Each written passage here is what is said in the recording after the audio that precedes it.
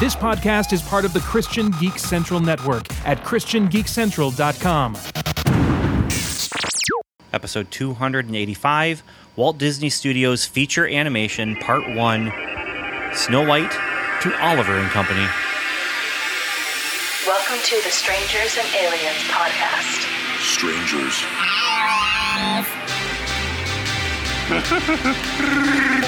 To boldly say what needs to be said. Would you be a stranger or an alien? Or would you be a strange alien? The truth is out there. Strangers and aliens. I am your father's best friend, plumber.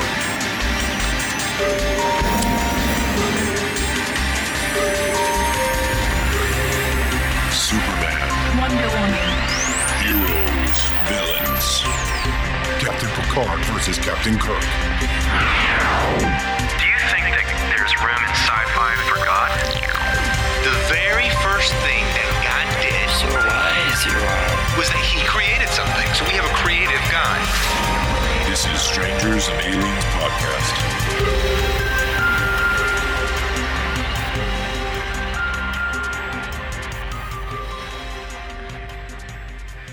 Hello, and welcome to another episode of Strangers and Aliens. I'm Ben Avery, and I'm here to talk about science fiction, fantasy, pop culture, and how it all relates to imagination, faith, and spirituality. And I'm here with my friends. My two friends, Steve. Hi, everybody. It's me again. Steve's on the 5-second delay because of language. We're just worried about yes, what I am. what he might Because say. of language. You know me, guys. It's like when Andrew Dice Clay did Saturday Night Live, and they switched from a 7-second delay to a 15-second delay, so they were able to, to catch anything. And then there's Evan. Hello, it's me, Evan David. He's on the negative 3-second delay. Right, pretty- because of accents. Because of accent. So we're here with I think a fun topic. We've done some retrospectives of animation companies before, and now it's time to go to the granddaddy, That's right, of the them all. greatest animation studio of all time. Absolutely, and I don't think anyone could ever say that there was anyone who was even close. Warner Brothers. Not close. I Not just for feature animation, bro. maybe for shorts, but Yeah, maybe for shorts. But even then, of course, with Warner Brothers, they became well known for their shorts because they packaged them for TV. But that's also something that Disney was able to do was the Wonderful World of Disney with their TV show as well, and Mickey Mouse Club. So yes, I mean Warner Brothers is up there, but not anywhere close, especially with the feature animation, and that is what we're here to talk about. Is Walt Disney's feature films, Part 1, because there's a lot of them. Okay. And when we say Walt Disney's feature films, this is Walt Disney Animation Studios. Yes, not the man himself. Correct. And it's also, there's other animated films that Disney has released that were not produced by Walt Disney Animation Studios. You have to have all four of those words in here for this to qualify. Wow. Which is why Pixar does not qualify. Correct. Tony. And so with that, but we already did Pixar. Yes, we did. Yeah, so our list, we're going to do 2. And we're going to start with Snow White and the Seven Dwarfs and end with the movie before Little Mermaid.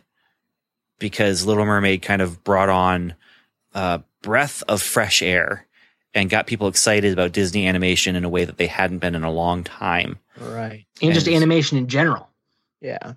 And even though there were some good Disney films before Little Mermaid, directly before, and maybe the 5 or 10 right before them, there might have been some good ones. They weren't the extravaganza that people were looking for, especially early on, and then, later on as Disney films. And they didn't carry that weight that it was like an event that you went to, especially if you have kids or you were a kid. Well, but even outside of that, in high school, so Little Mermaid was 89. I was in high school, but in high school and college, Disney movies were anyone would go to them. Mm-hmm. Yeah. You know, and so it wasn't like, oh, I know it's going to be a good movie for my kids. We took dates to see Aladdin and Beauty and the Beast. Yeah. And, you know, these were things that we'd watch over and over again. And yeah, it wasn't just for kids at that point. So that means we're going to start at Snow White and the Seven Dwarfs. We're going to work our way through, and there's a lot. Even cutting the list in half, we are looking at let's see, how many are we looking at? 27 films. 27. So we don't have to spend a lot of time on every single movie, but things that do stick out to us, I think are definitely we should talk about, and especially if we really liked it or really didn't. I just finished writing my Letterboxd ranking for these movies. You're supposed to be doing the podcast, not ranking your Letterbox ratings. I did it days ago, guys, because I am. Delete it now because you did it during the show. Doesn't count. Yeah, you're doing this on work time, man. Yeah, I'm not. That list belongs to the podcast now. That's You said you just intellectual finished property of the podcast. You said you just finished it, and I heard keyboard tapping. I just finished it this week, It's and I'm public pulling it up domain now. now. Oh my goodness! So your list has what, all 50 some? It's got 51. I haven't seen a couple of the early ones. Okay. All right. So as we go along, especially the movies that stick out to you because you really, really like it or really, really don't. But it's really interesting because they came out of the gate with Snow White and the Seven Dwarfs, which is a movie that dwarfs. everyone thought would fail. Oh, and it was a huge, huge risk. Yeah. But we're going back to 1938. Yep. 37, it says. December 21st. Really? I had high hopes for it. Yeah. You know, back then. Oh, okay. It was the wide release was in 38, and it premiered, I guess, in 37. 38. January 38. I'm going to go with 38. Yeah, go with 38. Because actually we're in 2018, so we can say that we're doing as a the 80th anniversary. 80th anniversary thing. That's why we're doing this. That's exactly why we're doing this. 80 years of Snow White and the Seven Dwarfs. So I saw this movie in theaters. I did as well. Not in 38, but I did see it in theaters in probably, I don't know, maybe 88. I don't know when they did a re-release. 87. Okay, so 87. Because they were actually considering 37. It was the 50th year, maybe anniversary. But they counted it wrong. They should have been going with 1938. But so I would have seen this in 1987, and it blew me away. It blew me away. I was 13. I was jaded. I mean, I had experienced life. Yeah. You know, but I go to see this cartoon, and it was magnificent on the big screen. Yeah. And that now I'm listening to a lot of podcasts about things like this. And one is called, now I can't remember the name of it. It's the Disney History Institute. Yes. Very good. And there's a number of episodes that touch on the making of this movie. And yeah, it just, you know how amazing. You know how great this movie actually was? You know how great this was as a cartoon? Do you know exactly how great it was? This is telling, okay? They made a radio version of this. It wasn't a cartoon. It wasn't live action. It was radio. And even that was phenomenally good. I have not heard that. You know, with everything stripped away, it was I forget what it was on. It was I think it was Lux Radio Theater or something. But you know, you strip away everything visual, you still have a phenomenal piece of work. I'll try to find the radio version of it and link you to it. Cool, because it's just fantastic. Evan, is this one that you have seen? Oh yeah, I was born right when Disney started releasing all their old classic films on VHS, on home video release, because before that you couldn't, there was no home video release, and they would just release it every decade or so. So the new generation had a chance to see them. So my parents were buying all the home video releases, and we got this one, was one of the first ones I remember. I thought they were doing that before 1999. Yeah. Very fun. Well, and I did see it on VHS as well, but in seeing it in the theater, it was just wonderful. Yeah, I would like to see it in the theater. I just watched it a couple years ago, and just as a work of art and a piece of film history, it's a great thing to watch and to look at. And I mean, the rotoscoping stuff, and especially if you like go and listen to that Disney History Institute thing, because they share a lot of behind the scenes stuff, and it's really good. Bam. Yeah. Okay, so next is Pinocchio, and one of the most horrifying films Disney has ever released.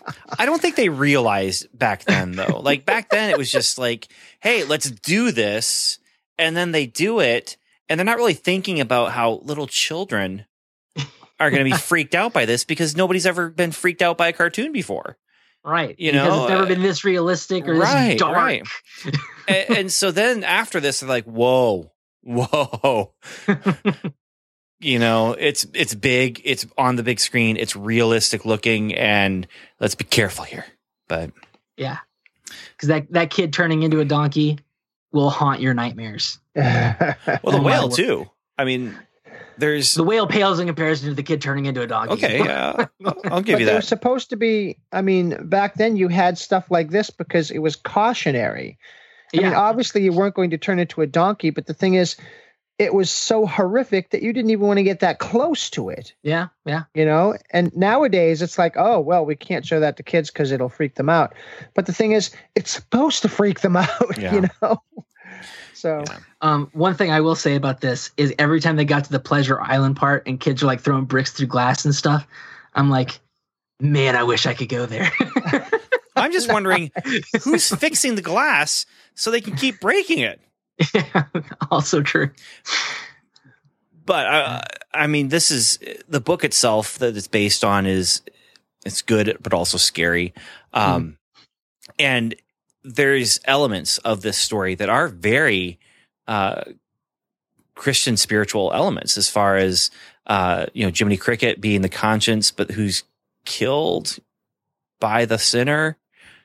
And there's some really interesting spiritual elements that can be brought out of it. The blue fairy, in a lot of ways, acts as a kind of a god figure, and giving Jiminy Cricket as the voice of the conscience to Pinocchio, and giving life. And there's some very interesting spiritual ideas that can be pulled out of this story. It gets a little bit watered down in the animated version, but the animated version is much more palatable and more accessible as well.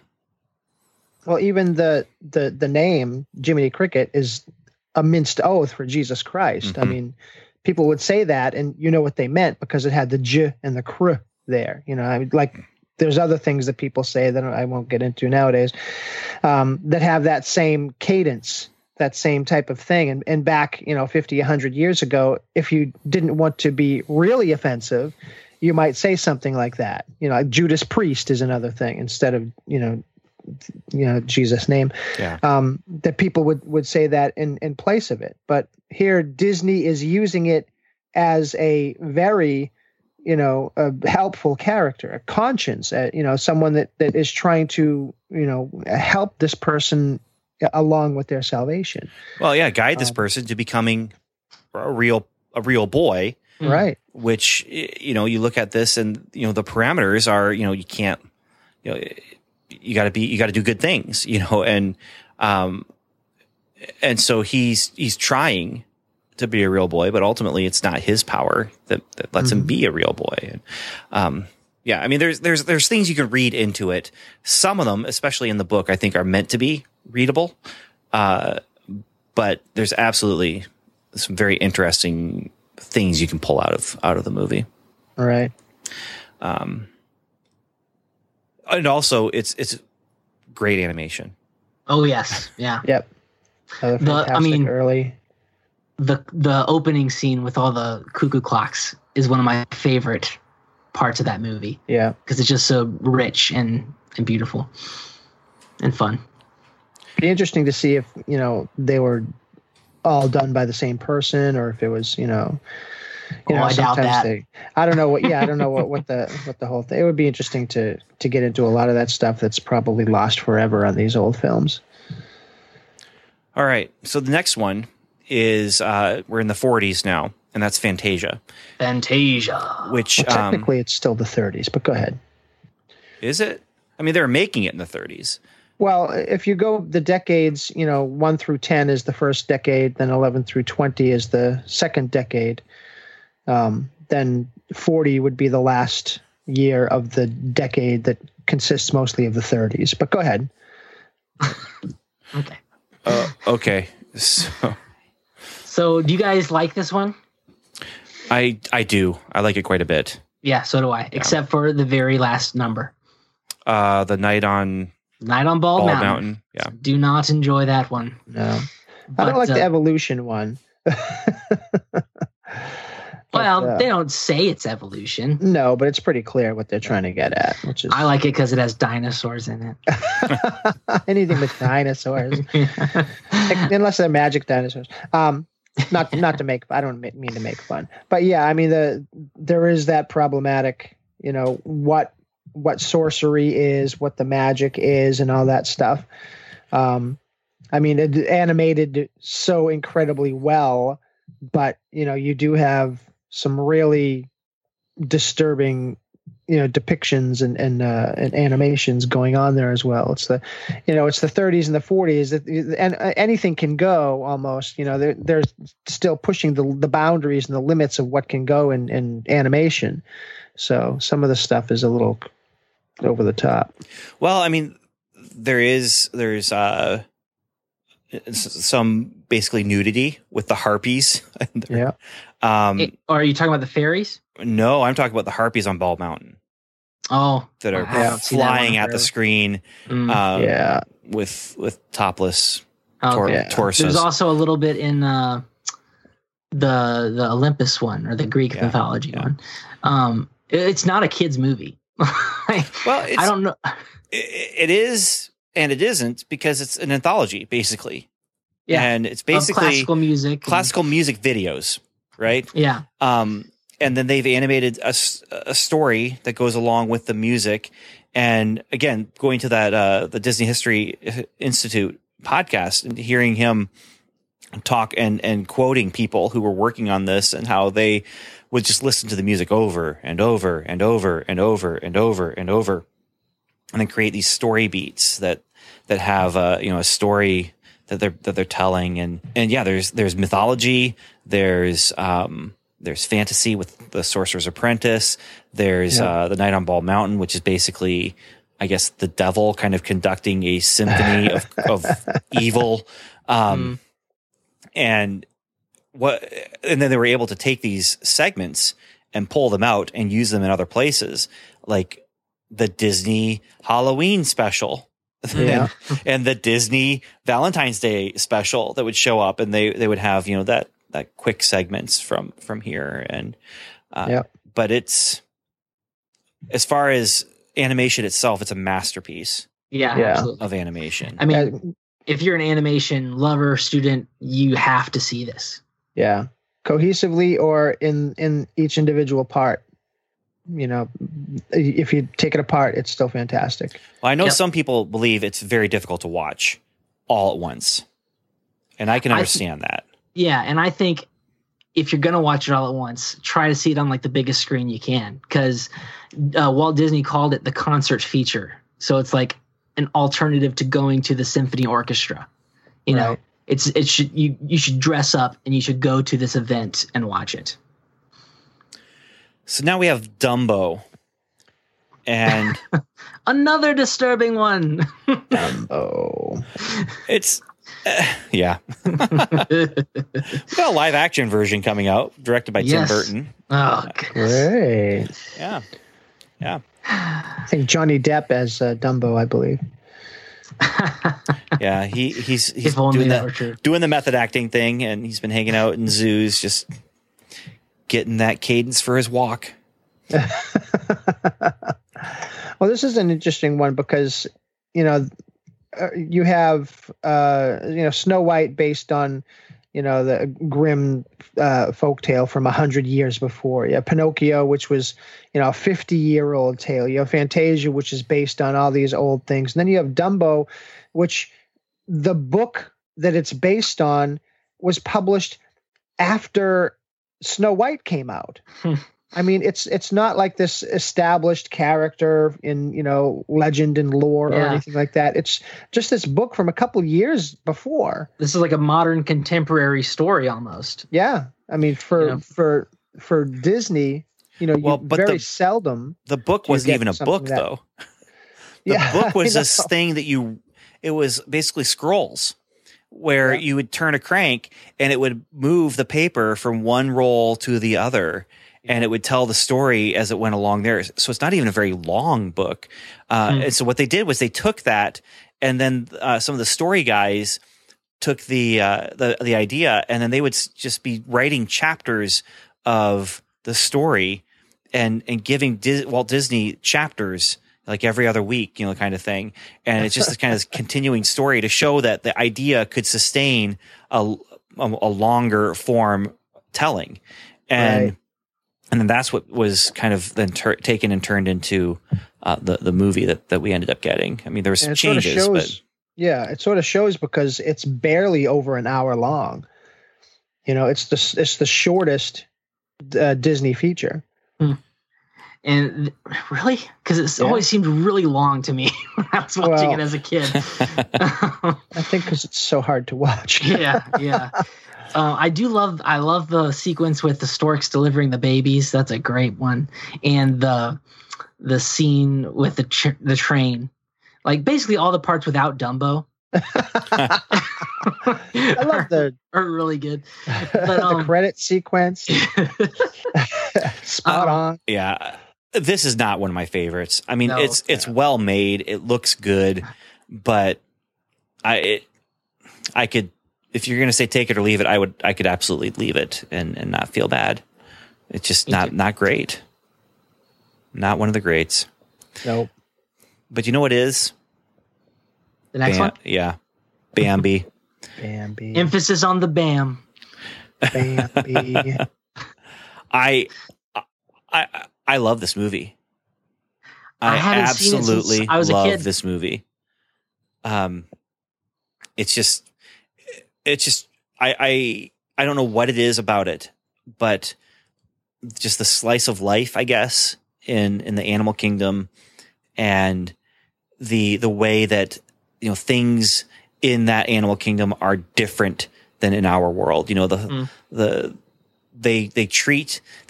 They treat the animal nature of the animals as part of their character and part of their society and part of their culture.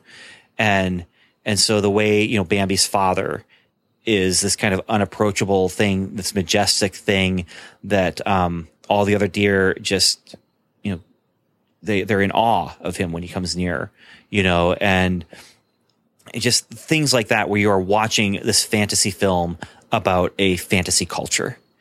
And, I never read the book, but it's based on a book that, is I guess meant to be that kind of thing, where it's, the characters in the book are animals, and you're seeing them think about things as if they were humans thinking about, their animal life. But yeah, I love this movie. I want to watch it because I haven't seen it since I was a kid. Yeah. Well, it's interesting because in its initial release, it did not make back the budget. So, so they had to, I didn't have to re-release it, but, as they re-released it, it started to started to, actually surpass the budget, but it actually didn't gross back the budget in its initial release. So the next handful of movies I've not seen as movies. Right. I've seen the segments from them, and I shouldn't even say all, I don't think I've seen all the segments, but you have Saludos Amigos, The Three Caballeros, Caballeros. I can't say it. I learned the L's are like a French. I did not learn Spanish. Make My Music, Fun and Fancy Free, and Melody Time. And so I put these all together. Sure. But I mean, you can pull anything out of here that you want. Casey at Bat, I saw separate from Peter and the Wolf. But those I've seen Casey at Bat. They're both part of Make My Music. Okay. I love the Peter and the Wolf one. We would rent that one from the video store when we were little, just that segment, and watch it. Peter and the Wolf, yeah. Mm-hmm. Mickey and the Beanstalk, I've seen out of context from Fun and Fancy Free. That's a great short, and I love it. But that was along with Little Bear Bongo. I don't know anything about that, man. Yeah, me neither. Little Toot. What's Little Toot? It's a tugboat. Oh, okay. I don't know if I've seen the actual short. I think it's sort of like The Little Engine Who Could, except it's a tugboat instead of a train. But Pecos Bill and Legend of Johnny Appleseed, those are both segments that I've seen. And those actually might have been along with Casey at Bat as kind of a myths and legends kind of collection or something. But because they did release a American Myths and Legends DVD in the late 90s, early 2000s, and I think those were all on it. Okay, well, that's not how I saw it because I would have seen it when I was much younger than DVDs. But but they also, again, like Fantasia, would pull these out of context and make them part of a special Disney show, like they put in Primetime Special or part of the Wonderful World of Disney. Little Toot and Friends or something. So these ones I am not as familiar, but again, the craftsmanship of animation here, and this is, I think, something that just goes across the board for almost every Disney production, is just amazing. It's so it's just high quality. Yeah. And long form or short form, there's just something special about Disney animation that came out of the Disney studio. Yep. Yumi, my daughter, is loving. We have the Mickey Mouse app on our Apple TV, and it has all the classic shorts, or a lot of the classic shorts on it, and she loves them. Her favorite one is the one where Donald's trying to go to sleep, or to go night, as she says, and his, like, everything goes wrong, like his clock, won't stop ticking, and his bed is a folding bed that keeps unfolding. And she loves it. And I watch them with her, and I'm just like, man, the Warner Brothers stuff, their scripts might be sharper, but man, the aesthetic is just night and day with the Disney animation. Yeah. So even the kind of what you would call a throwaway with, like, it's just a goofy movie, or a goofy short, or a Pluto short. Yeah. Pluto and Chip and Dale are torturing him. And conceptually, it's a lot like, I don't know, a Warner Brothers cartoon, but Tom and Jerry. Yeah. Or Tom and Jerry kind of thing. But the actual, like, craftsmanship behind it, there's just something so much more to it. Yeah. That's when I was growing up, we always had, the Warner Brothers stuff. And then every once in a while we would see, the Walt Disney stuff. So we were so, entrenched in, the Warner Brothers stuff, and you could really, after a while, when you're a kid, you get a sense of it, the flow of it, where the very early animation, it's like they're animating every single thing, and there's not a machine behind it. And then, you get to the point where, they're doing reused stuff, and then you get to the point where it's very methodical and still well done. It's just you can tell it's different. The matte paintings are different and all that stuff. Yeah. It's a different aesthetic. And when it came to the Disney stuff, it always felt as though like the Disney stuff from the 30s and the Disney stuff from the 60s was still as similar to each other. It's harder to tell the difference because I think the whole the whole thrust of the studio was to keep it in the same style as long as possible. I think you see that a lot with the comic books and stuff. You pick up some comic books from the 1940s, you pick them up from the 2000s, and I think the only thing that's really different is the lettering. I mean, the artwork itself is very similar. It's just it's studio holding the standards and saying, if you're going to work for us, you're going to do this. You're not going to do what the Tom and Jerry did with the 40s stuff, and the 60s stuff is so radically different that you can like one and not the other, and you can understand why. But with the Disney stuff, it was to me anyway. It always felt like that there was a standard that was being that the animators were being held to, and they were obeying it. And for me, on a much baser level, the Disney stuff you found as a special. It was a Sunday night kind of thing. Mm-hmm. It was a Friday night kind of thing, or it was a theater thing. Yeah. And then you would have it would kind of tear down from there. So like Warner Brothers stuff, that would show up on Saturday morning and you would see it every Saturday morning. And so it was just, okay, not as special. It didn't look as special. And then you'd have the Hanna-Barbera stuff, which was just, reusing everything as much as possible. And so it was just very, very cheap feeling and looking, but still fun, still bright, still animated.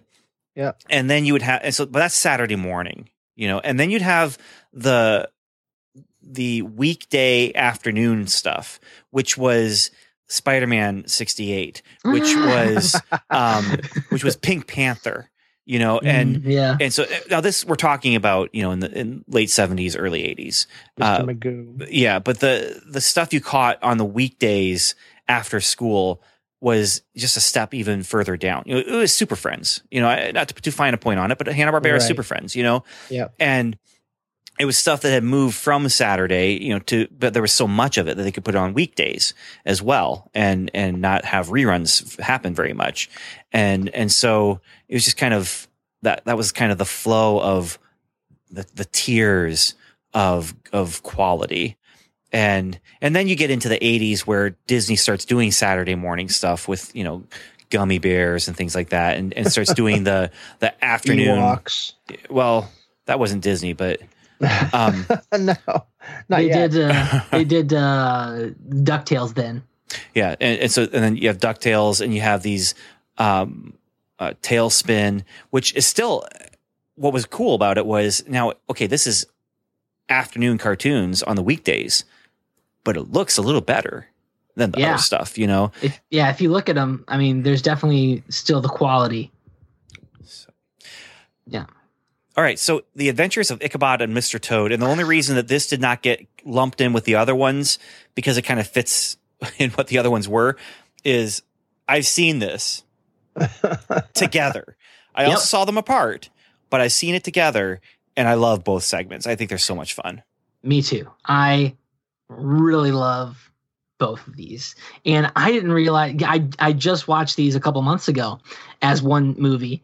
And I had never realized that it was Bing Crosby who's narrating and singing the entirety of The Legend of Sleepy Hollow, which was cool. You know who Bing Crosby is? Yes, I do, Steve. Okay, wow. That's point for you. Thank you. And have you guys been on Mr. Toad's Wild Ride at Disney World? No longer there. It's gone. I think I had, but I've been on it, yeah. I went on it when I was little. I don't remember much, except there's a part where the car looks like it's going to hit you. And that's what sent my sister over the edge. And she, from then on, hated that ride. Wow.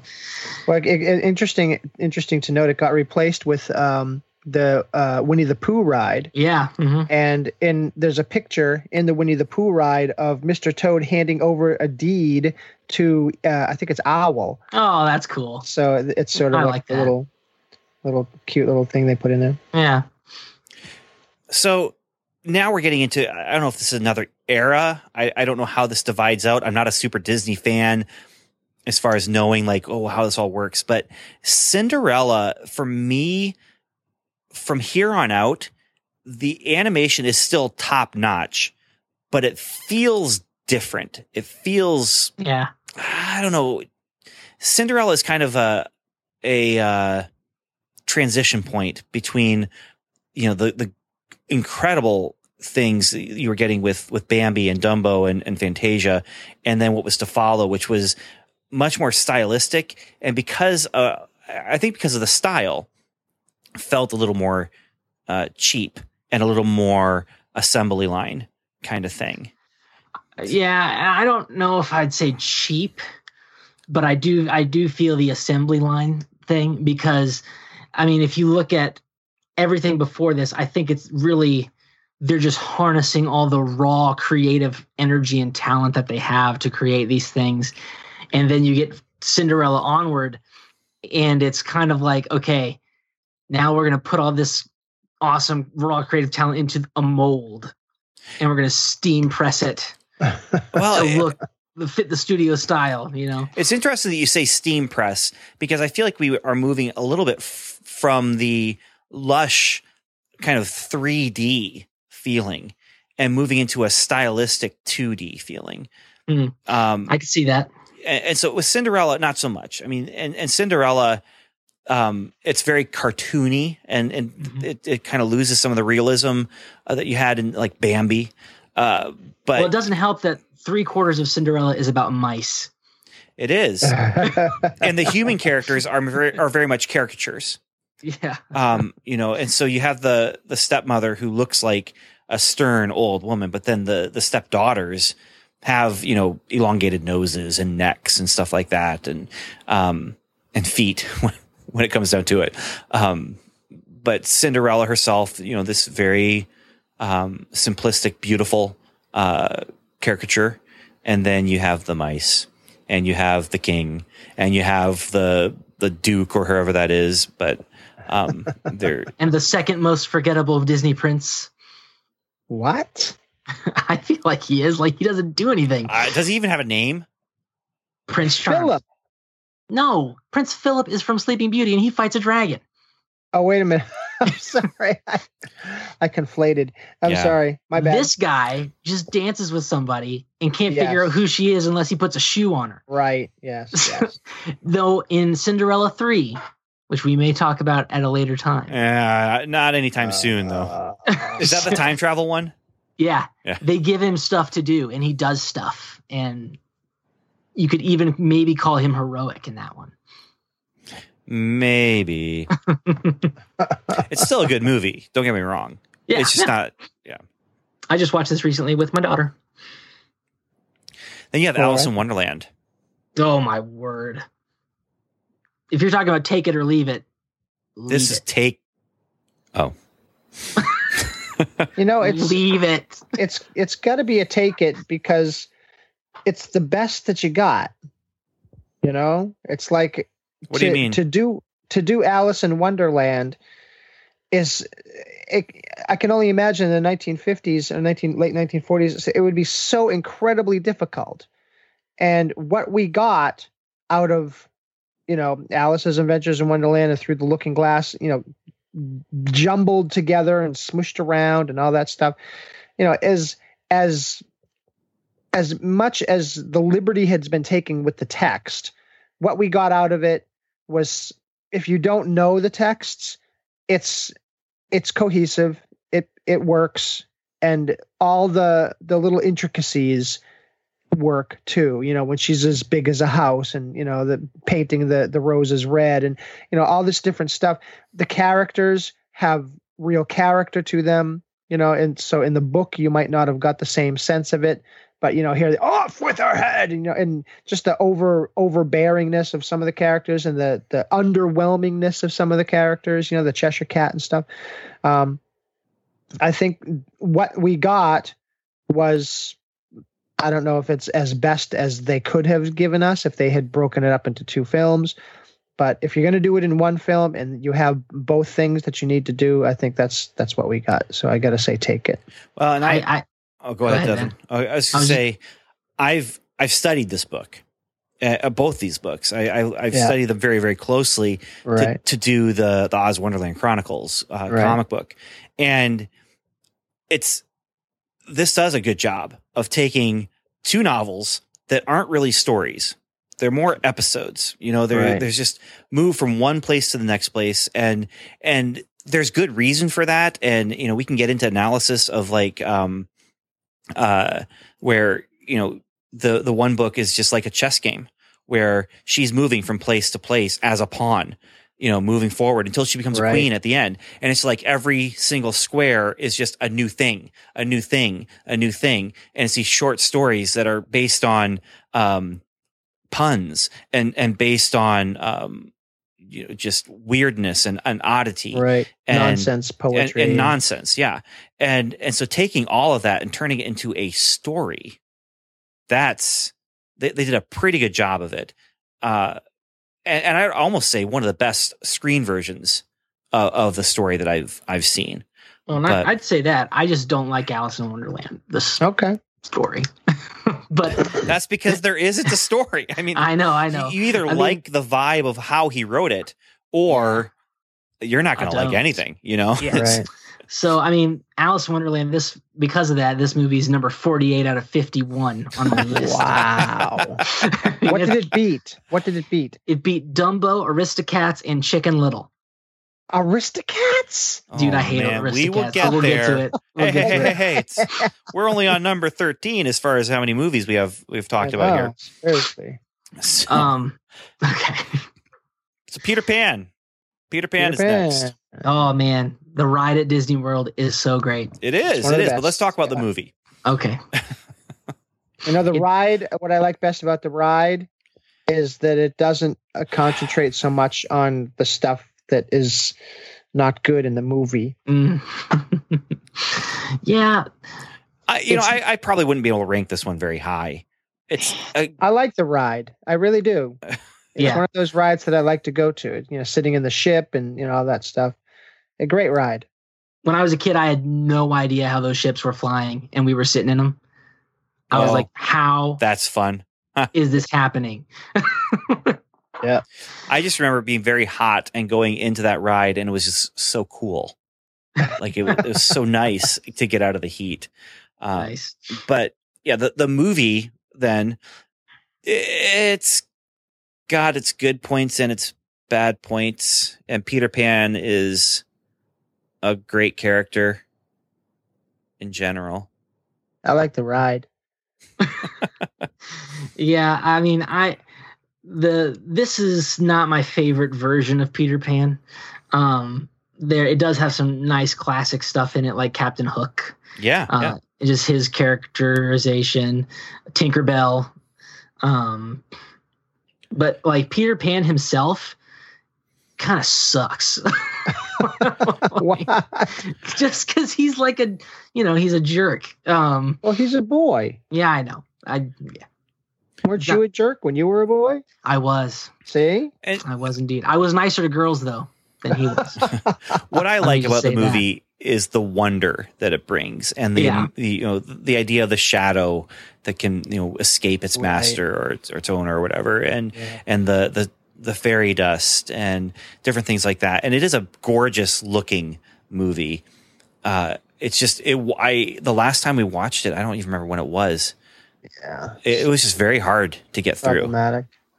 And then there are other things with the Indian characters and but the ideas, and this was my introduction to Peter Pan as a character, right? And the ideas and Captain Hook losing his hand and the alligator liking the taste so much now it's following him, but it has the clock inside, and there's some really really neat imaginative fantasy stuff, but dude, and there's some stuff in there that you don't catch as a kid, and it's like, wow, Yeah. Captain Hook just murdered that guy for playing the accordion badly, like in his first 10 seconds Yeah. on screen. Yeah. So next we go to Lady and the Tramp. okay, I haven't seen this for a long time, but I remember this is just a gorgeous film to look at. Yes. Yes. Like, man, it's beautiful, especially all the background paintings, just the idyllic, like 1920s American town. Yeah. You know? I did not like Lady though. Like, Oh, really? no, I don't know why. I just remember not liking Lady and thinking Tramp was really cool. And Lady's like bringing him down. Like he doesn't, See, I he thought- doesn't need her. Like, get away from her. You know, live your I life. thought Tramp was cool until we met his friends, and I'm like, oh, Ugh. let's not hang out with him. Like, wow. But that rat though freaked me out The rat. really bad Why did it freak you out? because he's gonna attack the baby Yeah. Well, I guess. in the crib all alone. I thought the Siamese cats were creepy. Oh yeah. Yeah, I forgot about them. They were bad. I watched more of them in the Disney sing-along video we had than in the actual movie. Oh, man. Now, this is one of those films, though, where, and I'll have to check with Alice in Wonderland, maybe, but with Lady and the Tramp, you're starting to get a lot of actors, voice actors that you would have heard on radio. Mm. A lot, like Mel Blanc, who did a lot of voices, obviously, for everybody, but he had his own show. He was a recurring character on the Jack Benny Show. Alan Reed, Stan Freberg, and you get these characters, and it goes to. I'm trying to put everything together, but what's the guy's name who does the voice of the lead in the Aristocats, and he's also the voice of Baloo And Little John. and Little John. I'm completely forgetting his name. Couldn't tell you his name. He had his own his own radio show with his wife, whose name I forget. Faye, something. Bruce Ritherman? No, I'll get it in just a second. It's Phil Harris is what it is. Phil Harris, exactly. And you start getting like characters who, if you listen to radio and who didn't in the 30s and 40s, you would be hearing these voices now, and now it's in the mid 50s, Lady and the Tramp, that you've been hearing for years, and now their voices, like modern day animation, you get to hear, I don't know, actors and singers that that you've seen in other places, and now you're hearing them with the voices of these animals or these animated characters, and that's kind of fun. Back then, it would be those radio characters who it's like, oh, wait a minute, that's the guy that does that thing on that show, and trying to put those together. I think that would have been a lot of fun. So I think this is the movie that it's really starts to move into getting that stable of voices and characters. Well, and this is where you're getting more into that stylized aesthetic even more. That's going to be really seen in Sleeping Beauty here, but where it's still top notch, and it's still like top of the heap as far as king of the hill as far as animation goes, but it doesn't feel, I don't know, as wonderful as you were getting in Pinocchio and I know what you mean, but Sleeping Beauty is heavily stylized, even more so than that's what I'm all saying. these other ones. Is the next one is even more like, and with Sleeping Beauty, you have the stylized. It's the aesthetic is kind of like tapestries, and there's absolutely a. I don't know what the word is I'm looking for. Medieval quality. Yeah, but a medieval quality, and then a Gothic, a 60s style as well, kind of thing, where I don't know, the Andrew Lloyd what's his name? Andrew Lloyd Webber. No, so what? No, Wright. I don't know. The architect. I know who you. Frank Lloyd Wright. Frank Lloyd Wright. Yeah. Andrew Lloyd Webber is Phantom of the Opera. And Slightly. Yeah, I know. That's what I was Cats. thinking. No. Frank Lloyd Wright kind of style where it's very, very bold lines, straight lines, and Yes. Lots of geometric Angular. shapes. yeah, and very, very angular, and so it feels less, I don't know, lush. There's less dimension to it, but there's so much style. Yeah. And that's what does it for me with Sleeping Beauty. That and the dragon. It's also got a really exciting dragon battle.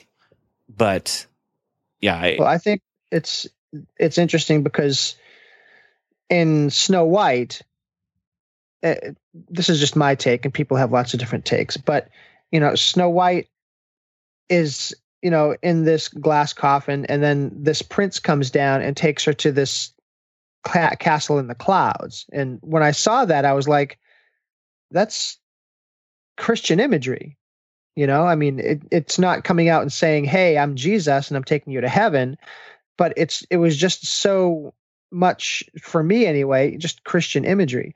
And now you have have someone with a shield with a cross on it, defeating, a dragon, and, saving someone from, a type of death.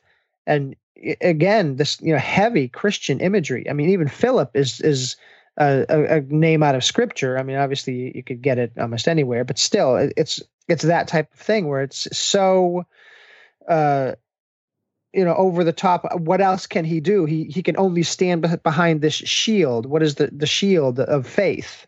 And in the movie, I guess, is a shield of virtue. But it's that type of thing where when I'm watching it, I'm always like just taken aback by the deep Christian imagery that I'm watching on the big screen, and everyone is saying it's a Disney thing, and I'm saying it's a Christian thing.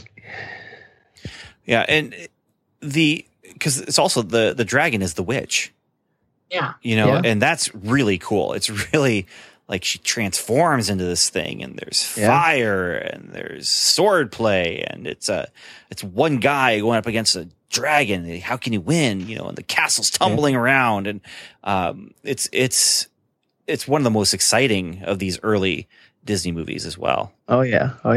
I like the part where they're making her birthday cake. Always makes me want to eat cake.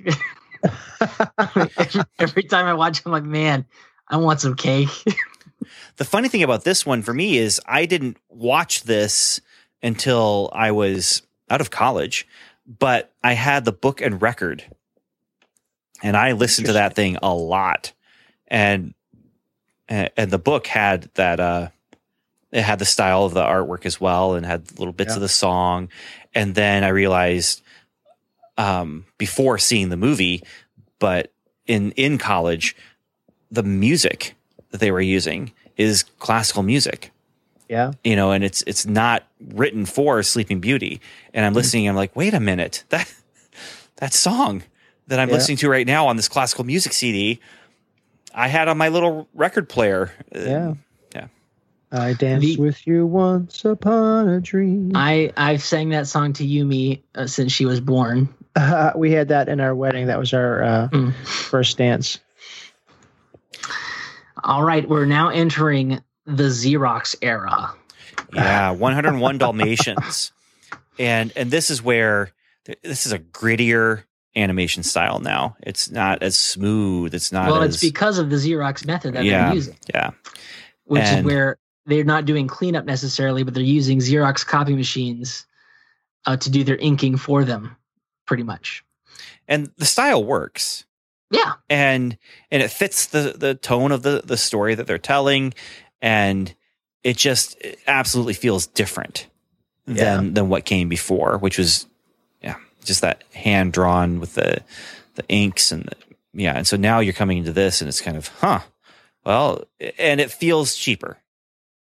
It feels more Hanna-Barbera. Again, we're still top notch, don't get me wrong, but it feels like the backgrounds and the characters aren't of a piece.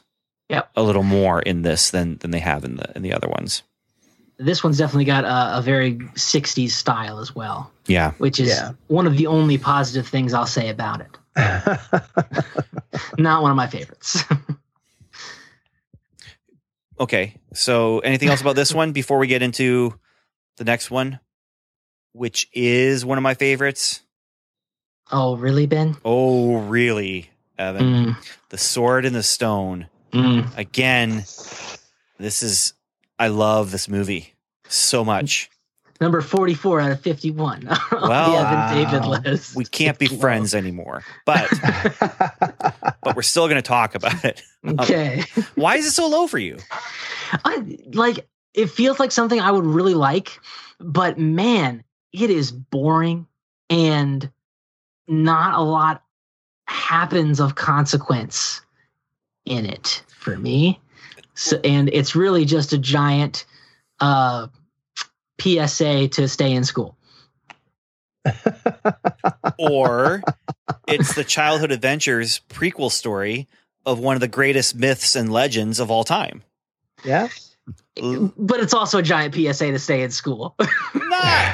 Sure, whatever you want to say. I mean, listen to your elders, learn things from them, and, don't die in the moat when you're supposed to be paying attention.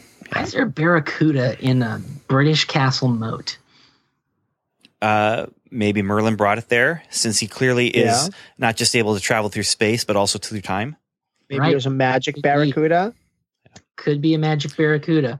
You know who got the worst deal of all in that movie is the girl squirrel. Yeah. That was unfortunate for her. Yeah. She feels so sorry for her. Yeah. But it's a great movie.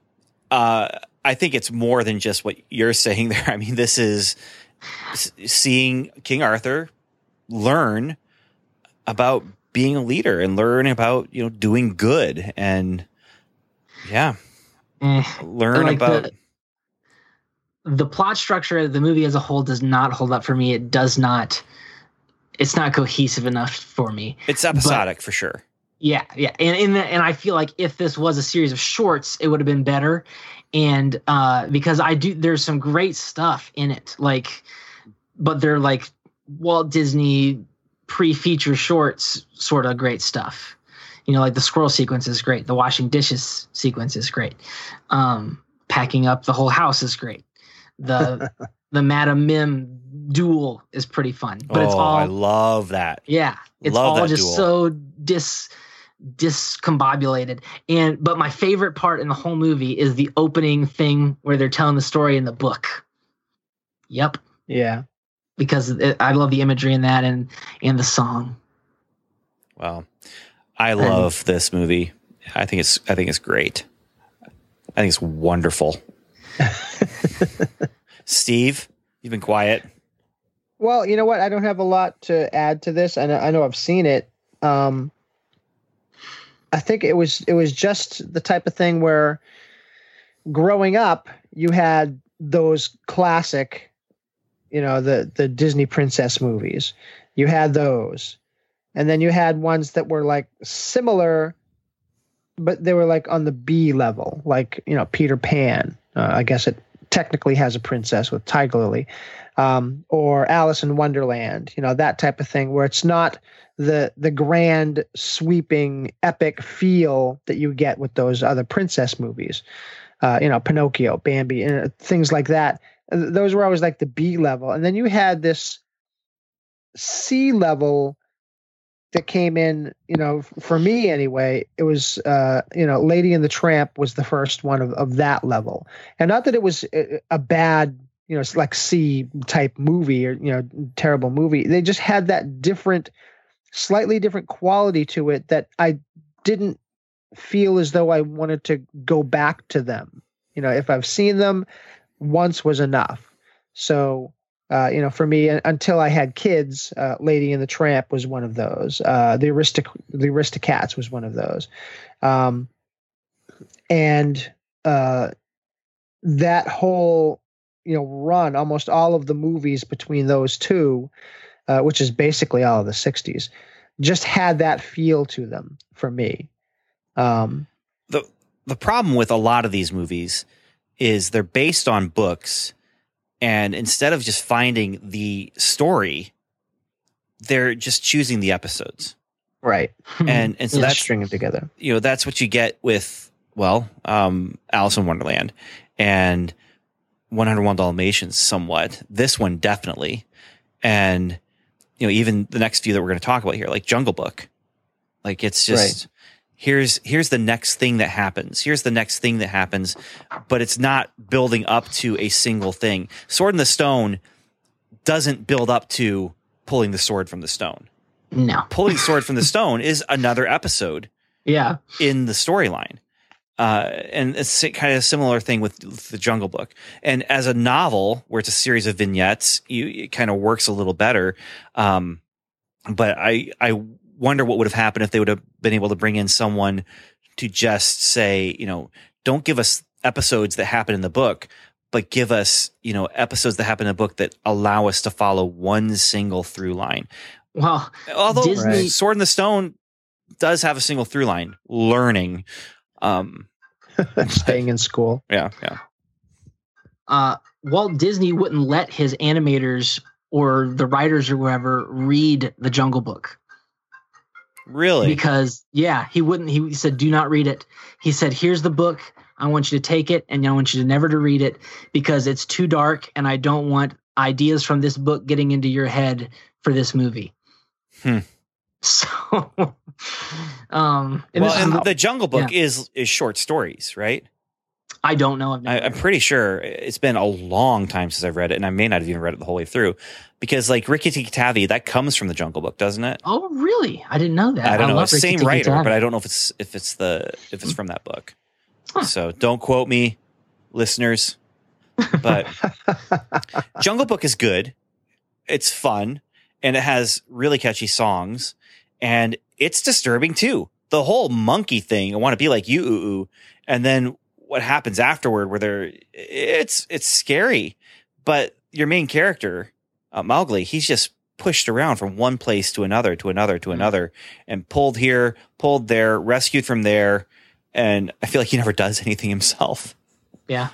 The live action remake is much better if you want to experience a really good Jungle Book story. Is it really? I've not seen it. It is great. So you can quote me on that, listeners. Well, I can't wait to see the live action version of the Aristocats. Because if any movie deserved a live action, it's the Aristocats. No? Number 50 out of 51 on my list. So, no thanks. Wow. This one I saw in theaters when it was, I guess I was in second or third grade or something like that. But and it was fun to see it on the big screen. But that's the only reason I have any fond memories of it. That and the style. There's some fun stylistic stuff going on with this movie. But not a great one. Yeah, not a fan of the characters, not a fan of the music. I don't know. Some of the characters are very stark, like Shere Khan. And, we're talking about Aristocats. Oh, we're still at Aristocats? We moved on. Aristocats was after Jungle Book. Yeah. I think we just zipped right in. Well, we're trying to zip a little bit because we need to finish our list. My favorite Aristocat was Shere Khan. He is very Aristocatic. Yeah. Now, Aristocats was interesting because it was one of my kids' favorite things to watch as children. So we eventually got the DVD and watched it over and over and over. But it was always, I mean, I could sit through some of it and then I'd go do something else and then I'd come back and, sit through a different part of it. So I liked it. Phil Harris, which we mentioned before, he just has that type of voice where, in Robin Hood and the Jungle Book and the Aristocats, he had that nice, just slightly Southern drawl to his characters that just made those characters, automatically, even if they weren't front and center, they were still one of your favorite characters. They were See, I don't like his voice. They were smooth and cool. You don't like his voice? Oh, that's unfortunate. I do not think smooth or cool when I think of that. Some people. That's too bad. That's okay. All right, right. so Robin Hood up next. Evan, Yes. this is a make or break for us, man. Okay. Do you like this movie? It is firmly in the okay category. It's I'll accept Phew. that. yeah. Well, okay. Look, it's number 29 out of 51, so it's up. It's further up there. It's not even the top half. Well, it's 2 behind the Little Mermaid. Well, that's okay because the Little Mermaid would be in the very bottom of mine. Robin Hood is up there for me, man. I love this one. Yeah, It this has is the most fantastic. whistleable song Yes. of all time. Very true. Yeah, I mean, I like it. It's when I say it's like talking about Star Wars movies, right? Because Nope. they're all great, but there's just some you like less than others. And so this one's in the middle, the middle-ish They're not area. all great. The thing about Robin Hood for me is I could rewatch this movie a lot. I just really enjoy it. The one thing that's interesting is this is the first time where I started really recognizing recycled animation. Yeah, So even as a young kid watching it, I'm recognizing that I've seen these movements before yeah. in this movie and in the Jungle Book. Mhm. Yeah. So that was very interesting to me because, and I think it wouldn't have been as noticeable if Baloo and Little John didn't look so much alike. Yeah. I mean, they're the same character design with color changes and a little bit of costume change. Yeah. And the And- same voice actor. Well, that too. And then they reuse some of the movements of Baloo in Jungle Book for Robin Hood. Hmm. And it was the first time I ever noticed anything like that and realized, wow, even, expensive big movies Yeah. do cheap little things. Yeah. And if you look at the credits, the director and story screenplay credits for Robin Hood and the Jungle Book, very similar. Wolfgang Reitherman was the director for both, a director producer on Robin Hood, and you have Larry Clemens, Vance Gary, Ken Anderson, and I'm sure that these guys were in the mode of hey, we got to release these things. At the time it was every 3 years, I guess. Well, and and they reused animation from Aristocats in Robin Hood as well. Yeah. Huh. And that if you look at the credits for the Aristocats, Reitherman is also the director, Larry Clemens, Vance Gary, Ken Anderson. So, you have these people working on these movies and saying, what are we going to do? Are people really going to notice this 3 years later?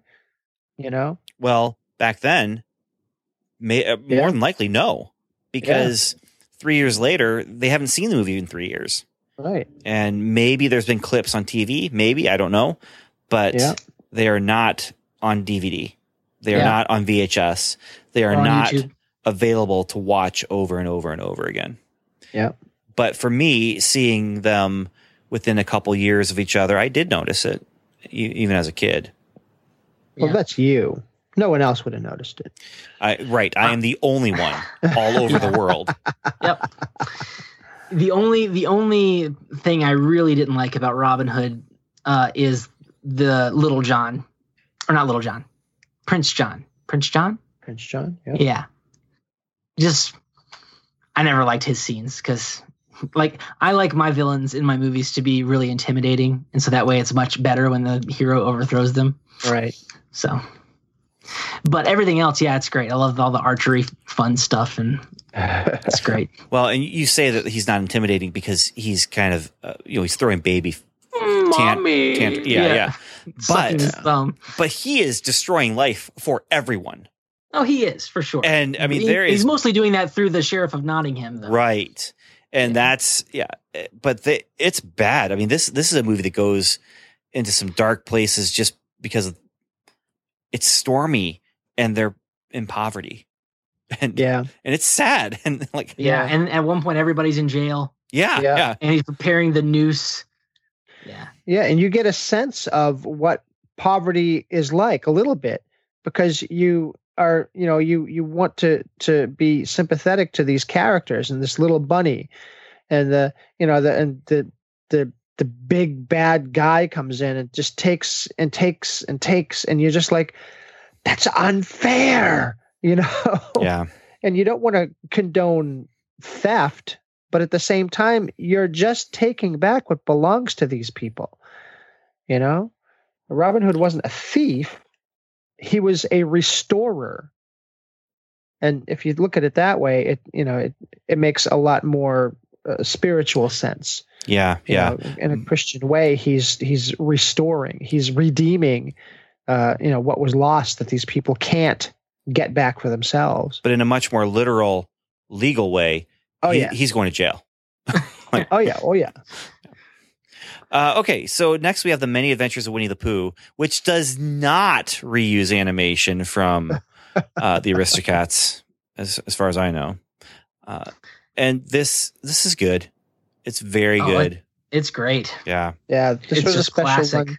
Yeah. This was a special one to me because at the same time, I had this. I had the record album, and I would play it over and over.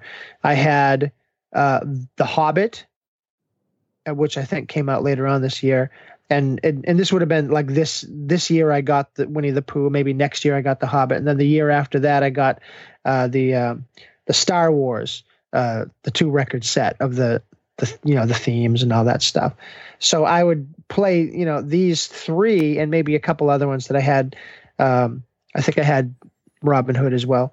But I would just play them and just, this was part of my imagination. I had the big record album with the book in it that you would turn the pages and you could see, and it had the pre-production version of Tigger.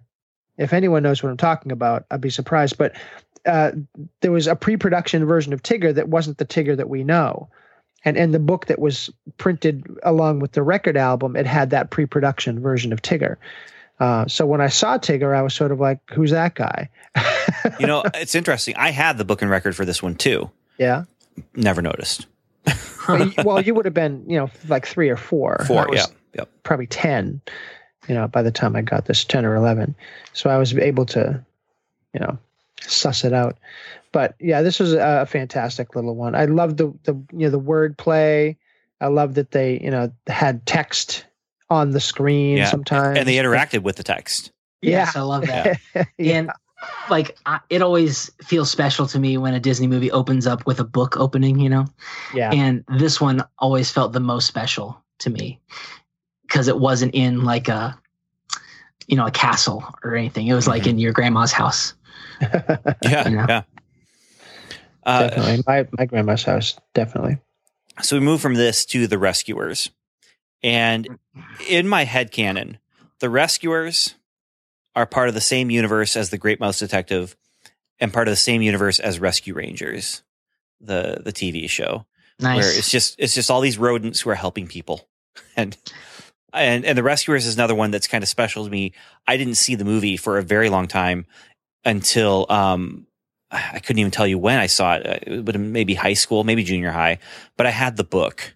I had these picture books, and they were Disney picture books, hardcovers that just told the story of the movie. Winnie the Pooh was another one that I had the book, not a record book for this one. I had Winnie the Pooh, I had the record book, and I had a hardcover storybook. But this one I had the storybook as well, and I loved reading this book over and over and over again.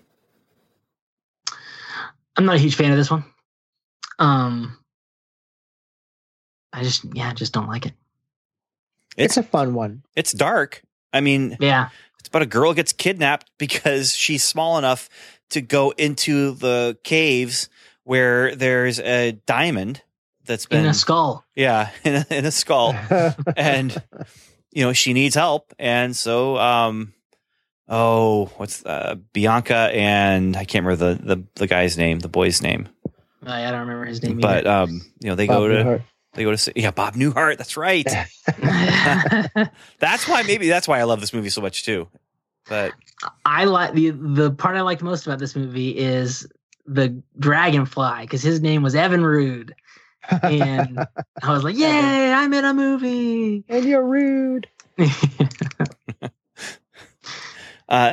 Yeah, Fox and the Hound then is the next one. Saw this in theaters when it came out originally. Nice. And What did almost- you think of the ending? oh man, this is the first time I sat in a theater, maybe the second time, which came out first, this or E.T., where Yes. I sat in the theater and was trying not to let myself feel emotions because like the lump in my throat is growing. And, honestly, this is probably, I know I had a dog around this time. I really wish I could remember if this is around the time when we had my dog put to sleep. Oh, It would have been right around this time. Might have been after, but if it was before, it would make sense then that I was even feeling it even more.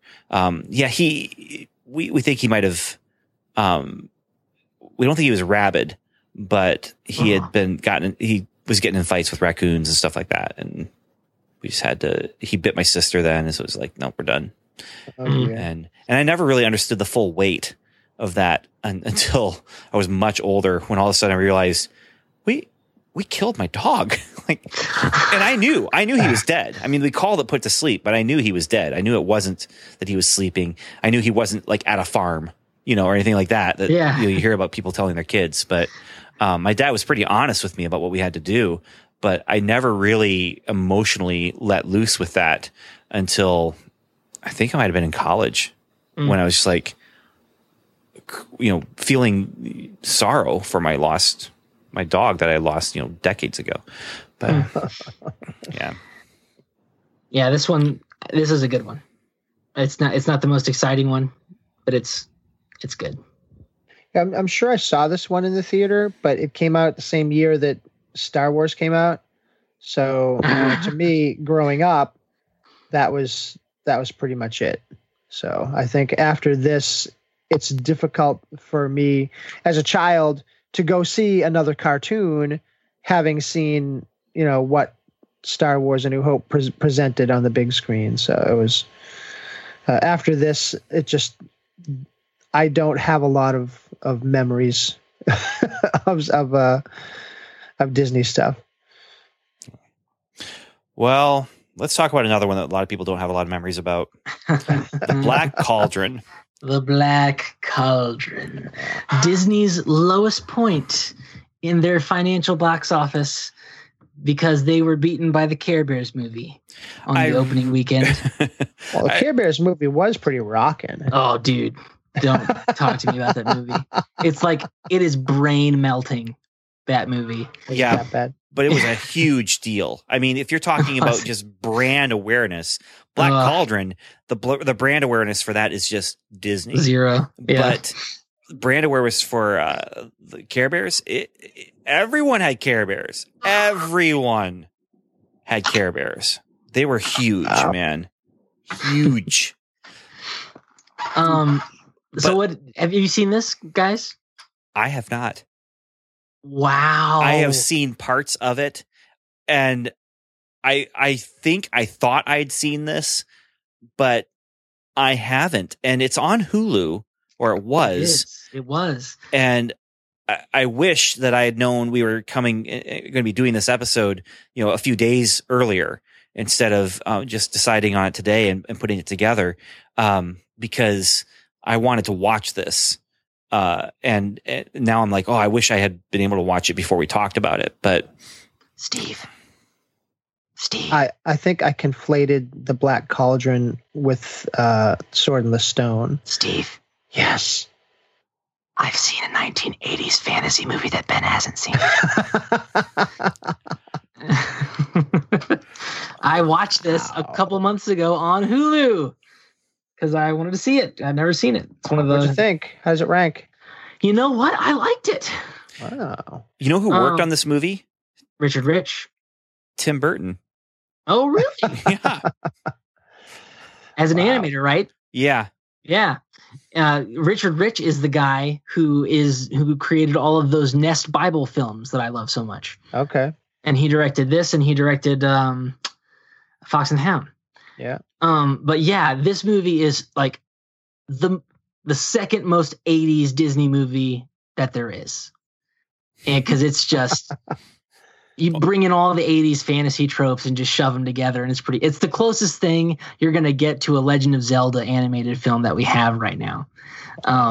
It's pretty, I mean, it's also probably the darkest visually of the Disney movies, because when the bad guy gets killed or whatever, it's just they're ripping flesh off of stuff, and there's just skeletons everywhere and undead armies, and yeah, so it's heavy 80s fantasy magic stuff.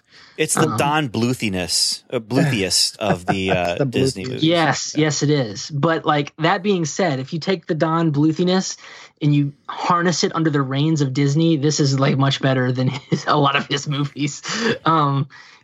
I think you will really like it, Ben, when you watch it. Well, I hope so, and I hope to see it soon. But we'll get this from like Sleeping Beauty. The production cost was $6 million.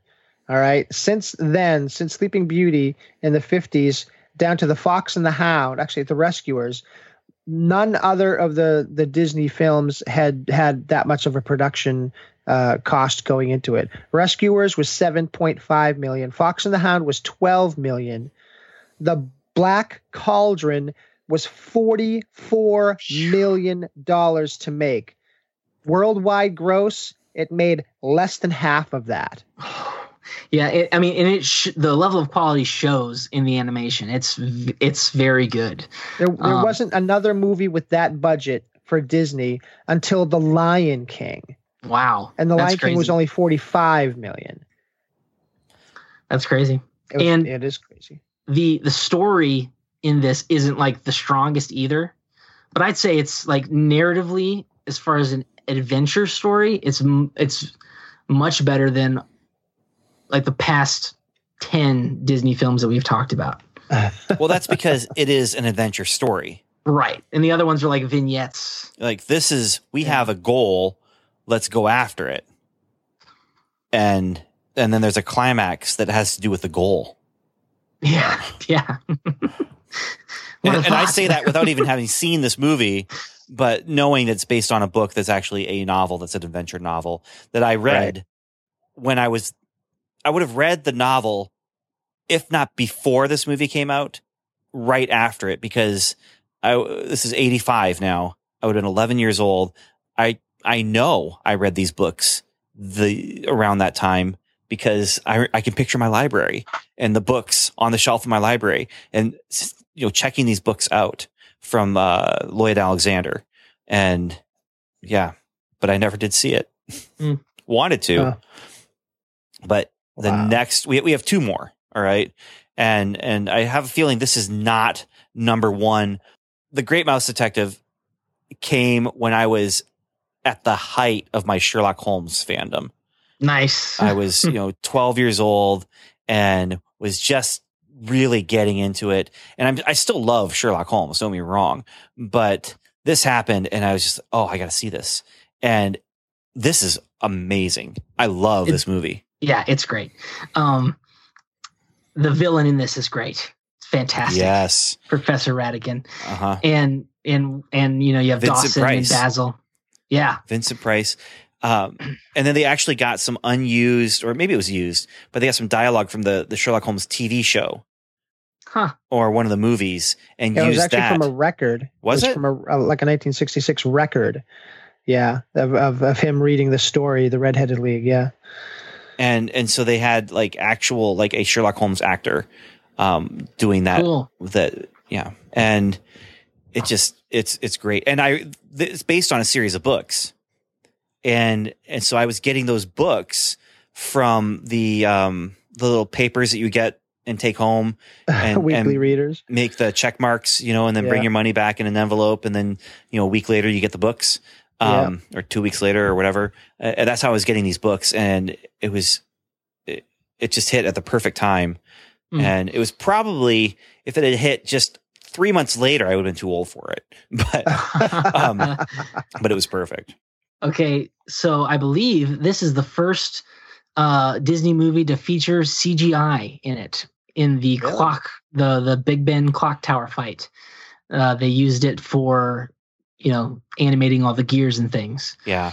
And you can't tell if you weren't looking for it, you couldn't tell. Well, I think at that's least at the because time. I think they drew over the CGI. Oh yes, I believe you're right. Yes. So it's So they had- animated CG. They used the wireframe to do the movements, but then they went in and drew it as if it was animated by hand. So I loved this as a kid, and then I go to watch it as like a 19, 20-year-old, and that bar scene with the mouse singing, like, I was like, what is happening? I don't remember this at all. Yeah, my kids talk about that a lot. It is wildly inappropriate. Yeah. Wow. There is a line in the song where she says, "I will take off all my clothes." And What? yes, I was like, okay. And it has nothing to do with the story of the movie at all. Just put Well, it does because it sets up the character and Yeah. she's a part of things and Okay. yeah. Next is the most 80s Disney movie that there ever was, and it's Oliver and Company. 2 words. Billy Joel. Oh, I was going to say Huey Lewis and the News. Yeah. Okay. How about Joey Lawrence? I don't know who that is. 80s. Oh, okay. If you ever hear anyone say, whoa, Yes. it's okay, because of yes. Joey Lawrence. Gotcha. Yep. Just But- as a just an aside here, I looked up the lyrics to "Let Me Be Good to You." I think she says, I'll take off all my blues." That's What does that mean? I don't I- think that's what it says in the movie. Well, it has to rhyme with "There's nothing I won't do just for you." So clothes doesn't really rhyme with those. Well, Okay. it anyways. is inappropriate. It is inappropriate, no matter how you Right. slice it, no matter what she says. Back to Oliver and Company. Yeah, despite my love of the 80s and 80s culture and 80s music, not one of my favorite movies. Except for the part where they're making cookie dough, because man, that makes me want to eat cookie dough. Okay. And Yeah, we get Cheech in this one, Dom DeLuise. It's a different like strain of voice characters that you're getting, I think, nowadays, or then-a-days with these characters. I'll just say this. I haven't seen it.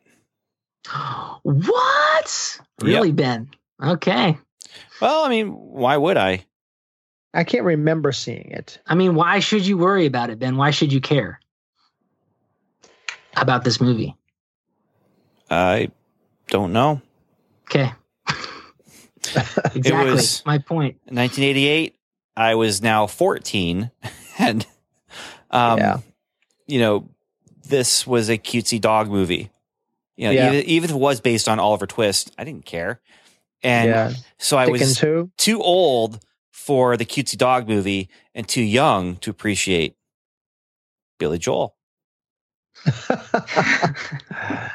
who I loved Billy Joel in college. That's where I discovered him and just played his CDs over and over and over again because I got his greatest hits from one of those 8 albums for a dime. And then you have to buy 6 albums the next year. And that's, I got that, played it over and over and over again. And River of Dreams was around that time when I was getting into Billy Joel. And yeah, I did not care who Billy Joel was at that time. Yeah. So, It's not super great, but if you want to see Disney do the 80s, this is the movie for you because they do it. I believe it. All right then.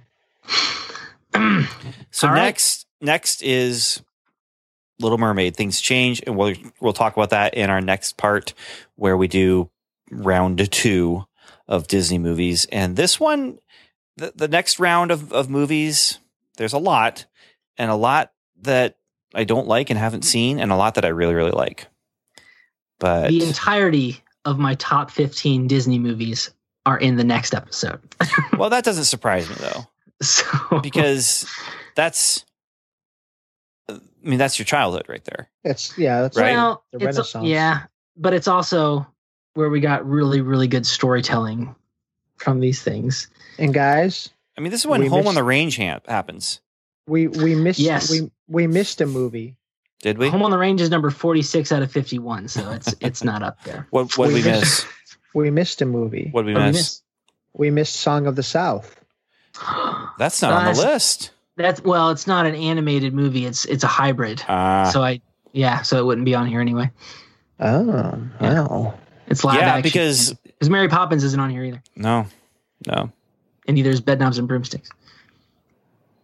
Yeah. Well, I mean, I think those are mostly live action. I think that Song of the South is mostly cartoon, right? I think it's half and half, actually. It's been a long time since I've seen it. I've never seen it because now it's illegal. Well, I think it's problematic. And I think it's the type of thing where if we're going to cover this, we should maybe even do it in an entire episode. Or at least an episode of problematic movies. And how to respond to them. Yeah. Yeah, that's not a bad idea. Let's just hold off on that. We'll table it. All right.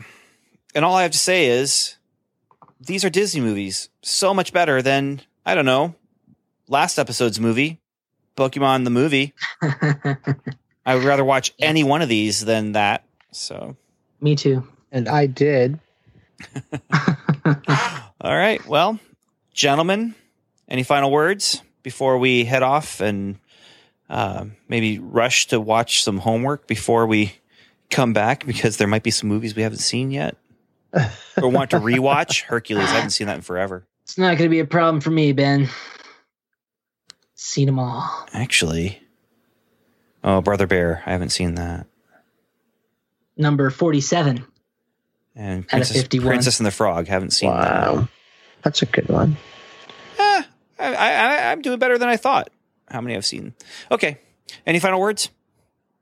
My final words are, remember, you're the one who can fill the world with sunshine.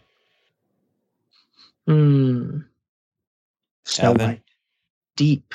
I'm trying to come up with a really profound Disney quote like Steve, but I'm not coming up with one. So I'm just going to say, bum, bum. Go ahead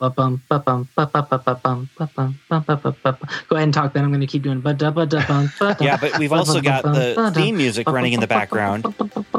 Oh, we have these two things happening side by side. I don't know.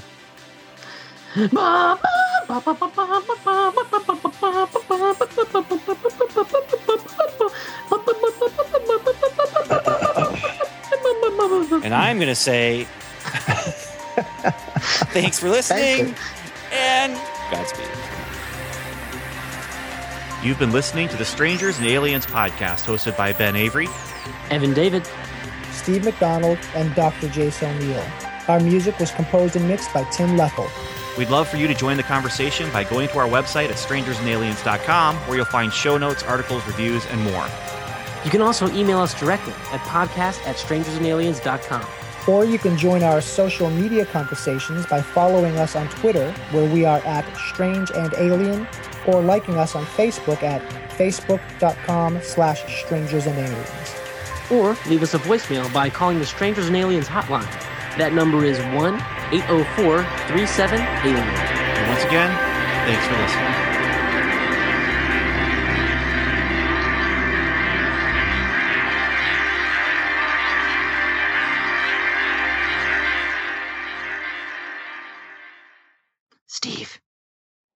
Steve. I think I conflated The Black Cauldron with Sword in the Stone. Steve. Yes.